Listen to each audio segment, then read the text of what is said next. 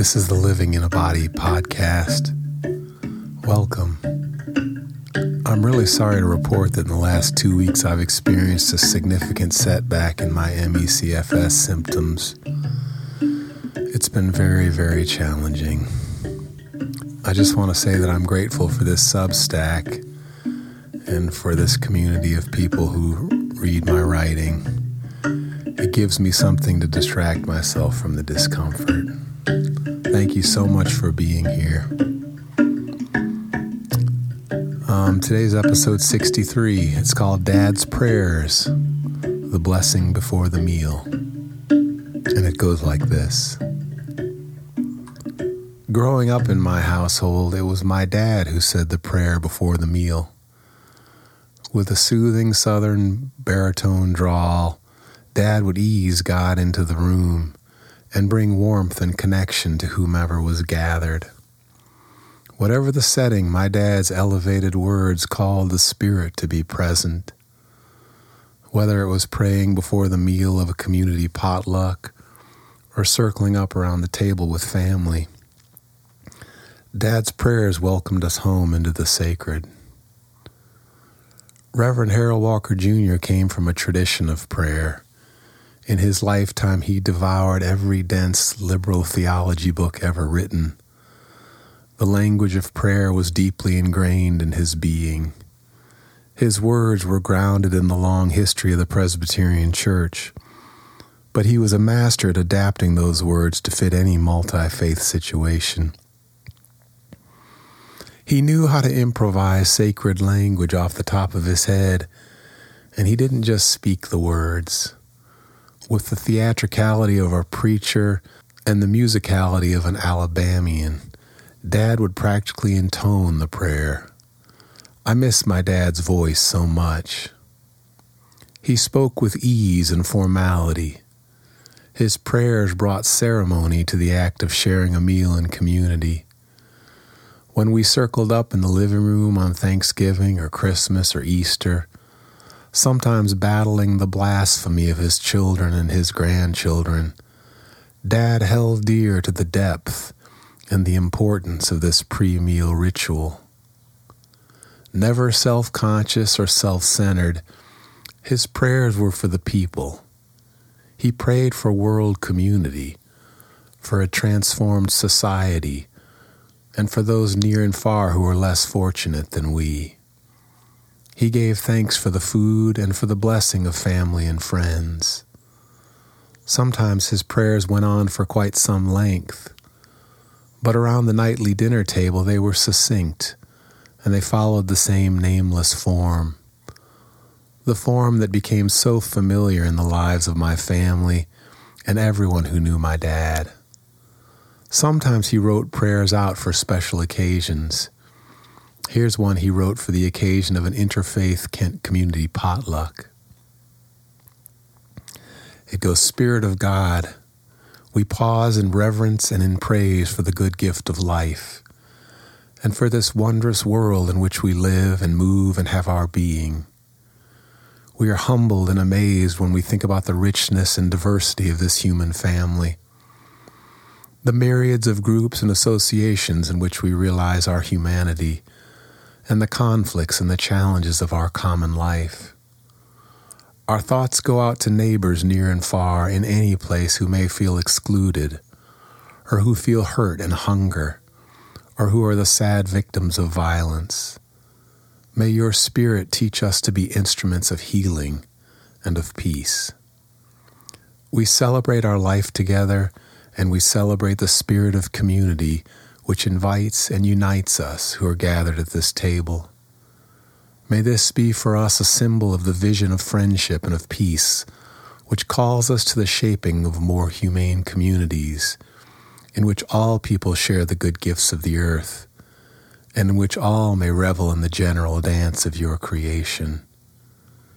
May peace abide at these tables, and may we all be filled with the spirit of gratitude, of friendship, and of hope. Receive our thanks for this meal and all that it represents. In your Spirit we pray. Amen. When my dad died, there entered a void in my family where his prayers used to be. 6 years later, when we gather for dinner, we're still not quite sure what to do when we circle up. We haven't found a clear replacement. My mom often asks one of us to read one of Dad's composed prayers. Sometimes we sing a song that Johanna and I learned in Western Massachusetts many years ago. It goes like this.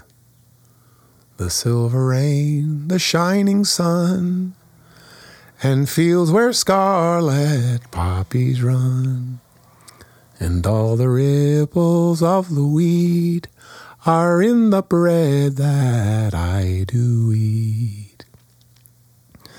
So as I sit at every meal and sing a grace, I always feel that I am eating rain and sun, and fields where scarlet poppies run.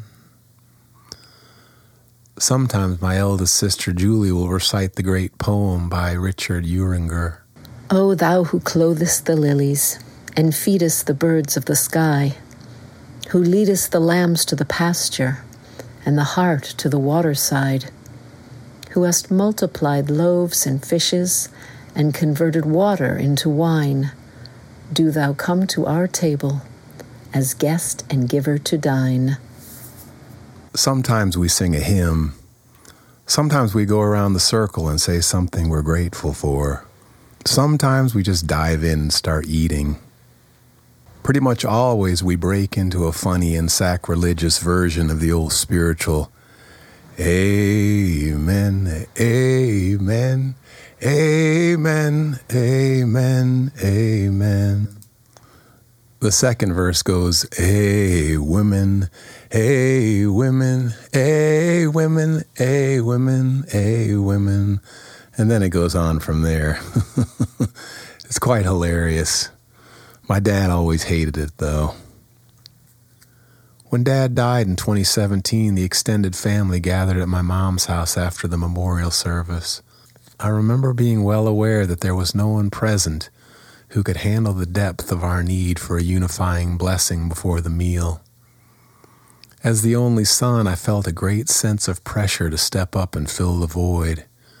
I was terrified. But with a tremble in my voice, in front of all the sisters and the cousins and the aunts and the uncles, I opened my mouth and I started praying. I don't remember what I said, but I remember that it was honest and it came from the heart. When I was done, I was glad that I did it. At the family reunion last month, I didn't have such courage. Night after night, I looked to my sisters to come up with an idea for the gathering. I was too scared to be so vulnerable. As the son of the master of praying in public, I was afraid to open my mouth. I'm so curious what my dad's personal prayer life was like. As far as I know, he didn't pray before bed or upon awakening. I'd love to be able to sit down with him now and ask him all about it, but I've missed my opportunity to do that. I have a feeling that his prayer life happened while he was working in the garden, doing laps in the swimming pool, reading a book on a porch in Chautauqua, or pondering the world with his friend Lloyd O'Keefe. Wherever he is in the vastness of the universe, I regularly speak out loud to my dad. Lately I've been saying, Dad, I'm scared. And then I start crying.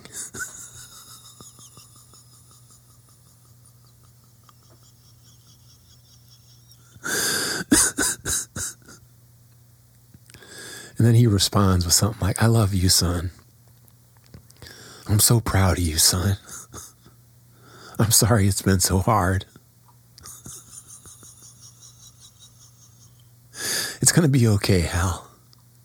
I'm here with you. I'm crying right now as I write this. I'd like to say some sort of prayer now, a personal prayer, but I'm afraid. Who am I to say a prayer in public? I'm a musician. I'm a performer. I'm a Bonacula player. I don't know how to pray. I don't have the humility to pray. I don't have the tradition, and I don't know the form to pray. Heck, I don't even believe in God. Or maybe it's belief that I don't believe in. My friend Padraig says it well. Whatever the mystery of the source of all things is, belief is a weak verb for talking about it. I can't bear that burden. Maybe I can behold, question, argue, circle. Anything is better than belief. So from this bed of yearning, this house of doubt, and this body full of illness and fear, I call out to the highest power that is, and I pray. Dad? Granddad? Are you there? Earth? Can you hear me? Angels, please gather around me. I command you. I need your help. God, you know my heart. Do I really have to say anything? When I get on my knees, I just start crying. I'm so scared. I've been so sick and so scared all day. This illness has a hold on me and it's terrifying. The symptoms have been so severe and I'm having a hard time handling it. The grief alone seems more than I can handle. It's so hard, God. Please ease my suffering. Here's what I ask. Fill my whole self with a sense of safety. Comfort me from the inside. I'm begging you. Please ease my tender nerves and quiet my desperate thinking. By the way, thank you for this moment. Thank you for the breath that I have. And thank you for the connections that I made today. Thank you for Stu and Padraig and Andrew and Margot and Anne and Steve and David. I'm especially grateful for that long hug when I cried in David's arms. I'm so grateful to have these people in my life. Remind me that I'm not alone. Ease my thinking, God. Help me to stay free from panic and despair. Return me to the reality of this moment and show me where I can be useful. I want to be useful. I want so badly to go back out into the world and do the things I love to do. I really just want my body back. But I have a feeling that that's not your job. How could this illness be an actual thing?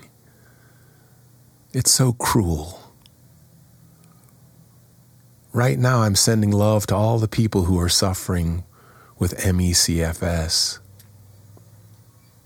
I'm sending all my love to Peggy and Martin and Lizzie and Whitney and all those that have got it even worse than me.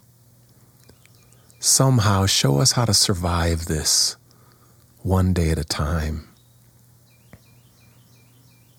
Make me an instrument of your peace, God. Let me be an example of living gracefully under challenging circumstances. Relieve me of the fear, the self-pity, the despondency, and the hopelessness. Free my heart and fill it with gratitude. Thank you.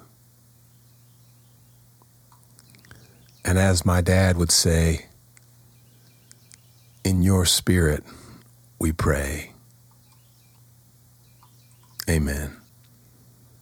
Well, that's it, everyone. That's episode 63. I'm so glad you're here. Thank you so much. It means a lot to me. so glad that I have this platform. I hope you'll leave a comment. I need encouraging words in the comments. There, I laughed. Yay, I laughed. I'm thinking next week's episode's going to be called The Luckiest Guy in Ohio. I'm looking forward to that. Maybe next week or the week after. Anyway, that's it. Hope you're well. Sending you all my love. Have a good day. Remember, enjoy living in that body of yours. It's not going to be around forever. Take advantage of it while you got it. All right? I love you. Bye.